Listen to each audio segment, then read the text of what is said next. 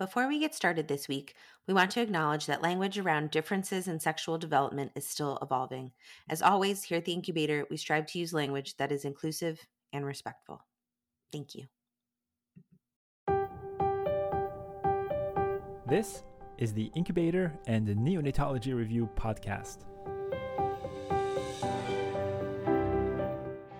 We are your study buddies for neonatology topics. I'm Dr. Ben Korshaw. And I'm Dr. Daphne Yasova-Barbeau. Welcome. Hello, everybody. Welcome back to the podcast. It's Friday. Finally, Friday. We're coming to an end. We're doing thermoregulation today. We finished endocrinology yesterday. Daphne, how's it going? It's good, except, I'm always like, thermoregulation. These questions should be easy. This is easy. They're but very easy. Sometimes the definitions are confusing. No, that's going to be easy. All right, start us off then. You ask me this question. Oh, no, I ask you. It was hiding. It's up here. Question 13. An infant is born at 28 weeks gestation. After observation for 24 hours, the baby's transitioned from a radiant warmer to an isolate to minimize heat loss. All of the following provide an explanation for this infant's risk for heat loss, except A, decreased epidermal and dermal thickness, B, decreased subcutaneous fat, C, decreased surface area to body weight ratio, D, immature nervous system. Okay. Decreased epidermal and dermal thickness is correct. Decreased subcutaneous fat is correct. Decreased surface area to body weight ratio, I think, is incorrect. It's actually the opposite. They have increased surface area to body weight ratio. I would pick C. And then immature nervous system, sure. Yep, sounds great. Slide. Yeah. Yeah. So, I think this question was easy because the other answers were like things we know about premature babies, that they have the decreased epidermal and dermal thickness, they have decreased subcutaneous fat, and yes, they have immature nervous systems, obviously. And they have a decreased response to cooling or being cooled. And that they have increased surface area to body weight ratio. So I think even if you didn't know that, you could have figured this answer out. But it's actually their surface area to body weight ratio is almost 3 times greater than the adult ratio, which puts them at more risk for evaporative losses. Okay, let's keep going then. Question 14. A late preterm infant becomes hypothermic when placed on a cold blanket. Of the following, which type of heat loss best explains this infant's hypothermia? Choice A, conductive. Choice B, convective. Choice C, evaporative. Choice D, radiant. Okay, I don't know why I have trouble with conductive and convective. I was going to pick convective first for this, and then I was like, you know what? I have a convection oven, and nothing touches the food. The heating elements do not touch the food in the convection oven. Go round and around. So, and things that conduce stuff like energy or heat, they have to be touching them. So, A, conductive. Okay, I have a little picture that I've saved. Online searches. I'm going to send it to you. I'm going to see if that actually helps you, because. But you'll describe it to us.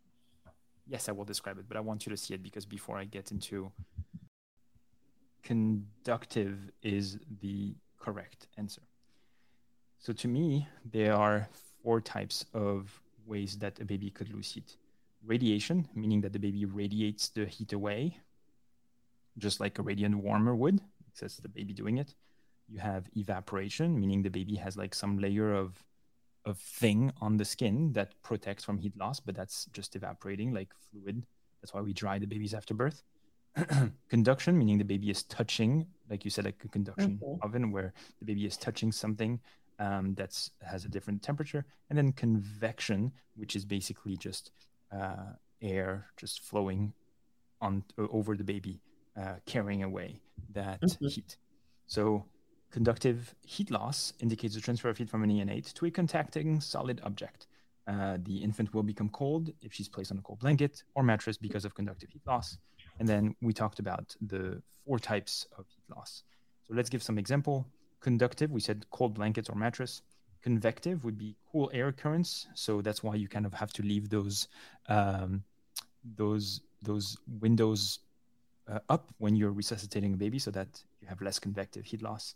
Evaporative, so like a prematurity leading to immature stratum corneum, poor epidermal barrier, and so easier way for heat to evaporate through the baby's skin.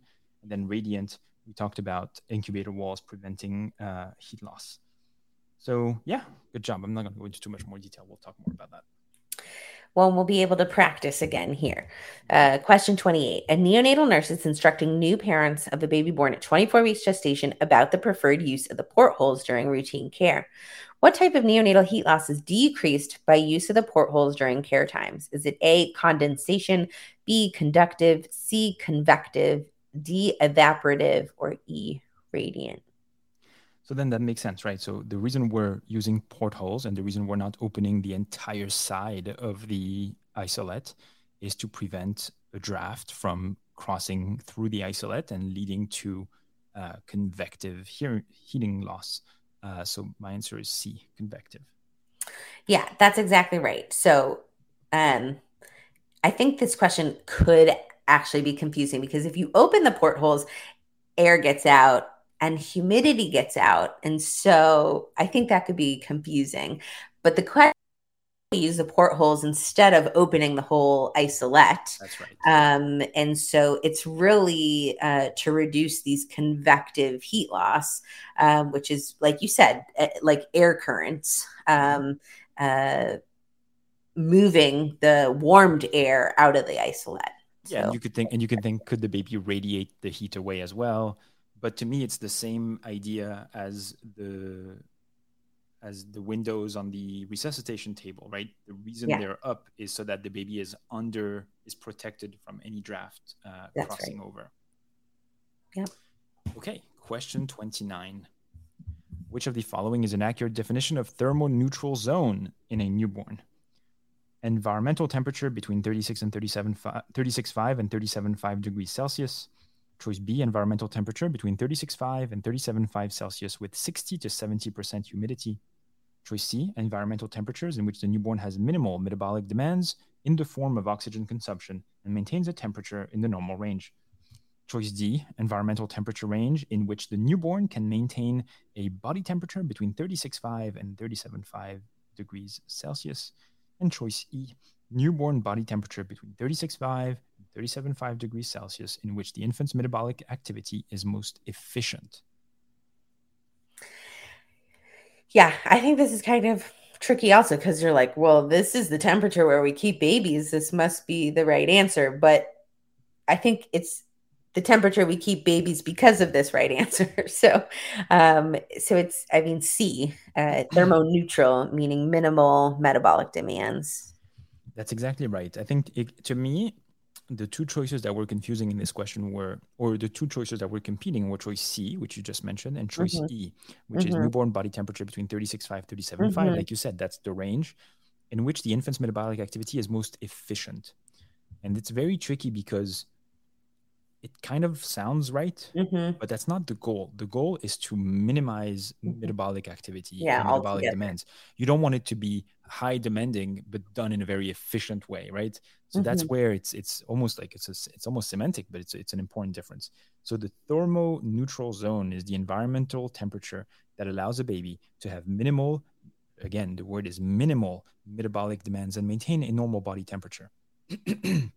The concept of a thermoneutral zone or environment is important when caring for newborns, particularly those that are preterm. Humans are homeothermic, which means that they have an ability to maintain their temperature within a very narrow range, in this case 36.5 to 37.5 degrees Celsius, over a wide range of environmental temperature. However, outside a certain range of environmental temperatures, the body has to increase its metabolic rate to produce energy to maintain this narrow range of body temperatures. The thermoneutral zone is influenced by birth weight, postnatal age, and is considerably higher in preterm infants compared with term infants. Humidity influences the ability of the body to retain heat, especially in preterm infants. If the environmental temperature is lower than the thermoneutral zone, the infant's metabolic demand increase. For severe temperature abnormalities, the metabolic activities may become exhausted, leading to an increase in morbidity and mortality.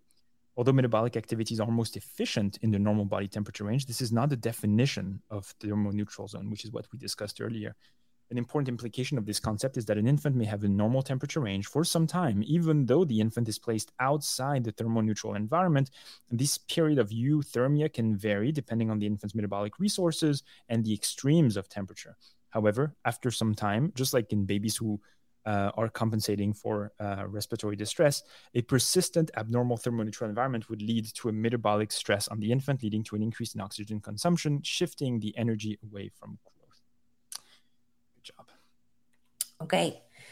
Last question. Let's go. This is question 33. An infant was just delivered at 34 weeks gestation and is being admitted to the NICU. The admission temp was 38 degrees Celsius. The neonatology fellow discusses with the team the importance of avoiding hypothermia in the newborn. Which of the following statements about hypothermia in the newborn is false? A, hypothermia can lead to increased mortality. B, hypothermia can lead to increased risk for several comorbidities. C, maintaining normothermia is an integral part of newborn life support algorithms. D, since the use of increased environmental temperature was introduced in the delivery room, hypothermia in newborn infants is extremely rare. E, there are several techniques to maintain normothermia in newborn infants. Okay, so which one is false? Hypothermia can lead to increased mortality. Yes, that is correct. I think 1 degree centigrade of hypothermia leads to an increase in mortality by like 10% or something. So definitely yes. Hypothermia can lead to an increased risk for several comorbidities. That is true too. Maintaining normothermia is an integral part of newborn life support algorithm. Yes. Choice D says, since the use of increased environmental temperature was introduced in the delivery room, hypothermia in newborn infants is extremely rare. We wish. And choice E, where was choice E? There are several techniques to maintain normothermia. Sure. Yeah, choice D is overtly wrong. So yeah, that's. Yeah. So I think this was a learning question, but that obviously we're still not very good at avoiding hypothermia. Maybe your units are very good at avoiding hypothermia. That would be great. Or at least it's something that requires a lot of work. Yeah. Yeah. We're not passively getting babies to maintain normothermia by just lucking out. Right. Yeah.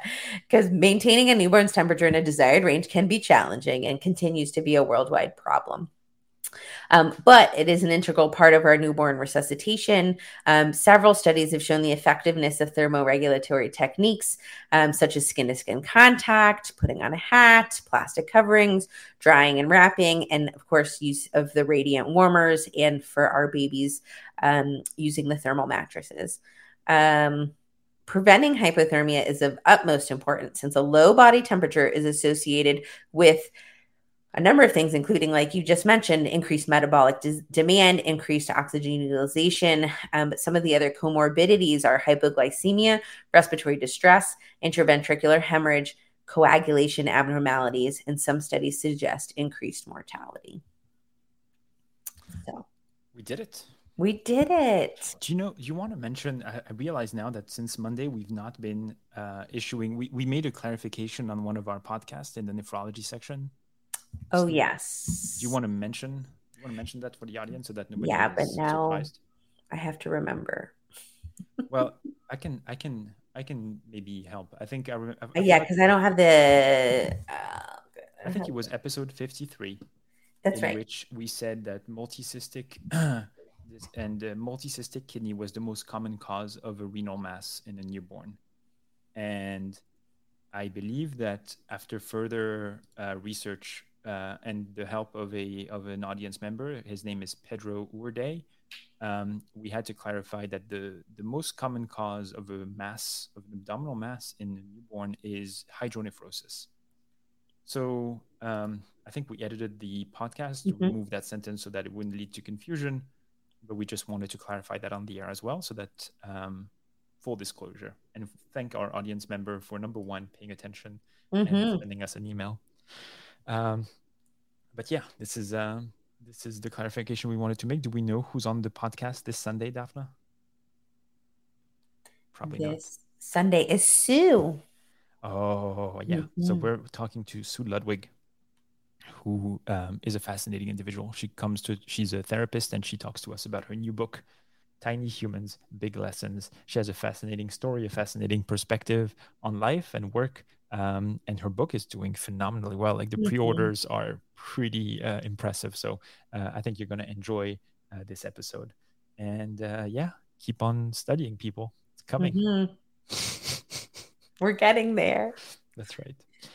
All right, Daphna. See you on Sunday. Okay. Bye. Thank you for listening to this episode of the Incubator and Neonatology Review podcast. If you like our show, please leave us a review on Apple Podcast or Spotify. We would love to hear from you, so please feel free to reach out to Daphna and I via email by sending your messages to nicupodcast@gmail.com. You can also message the show on Twitter @NICUPodcast. Thanks again for listening, and see you next time. This podcast is intended to be purely for entertainment and informational purposes and should not be construed as medical advice. If you have any medical concerns, please see your primary care practitioner. Thank you.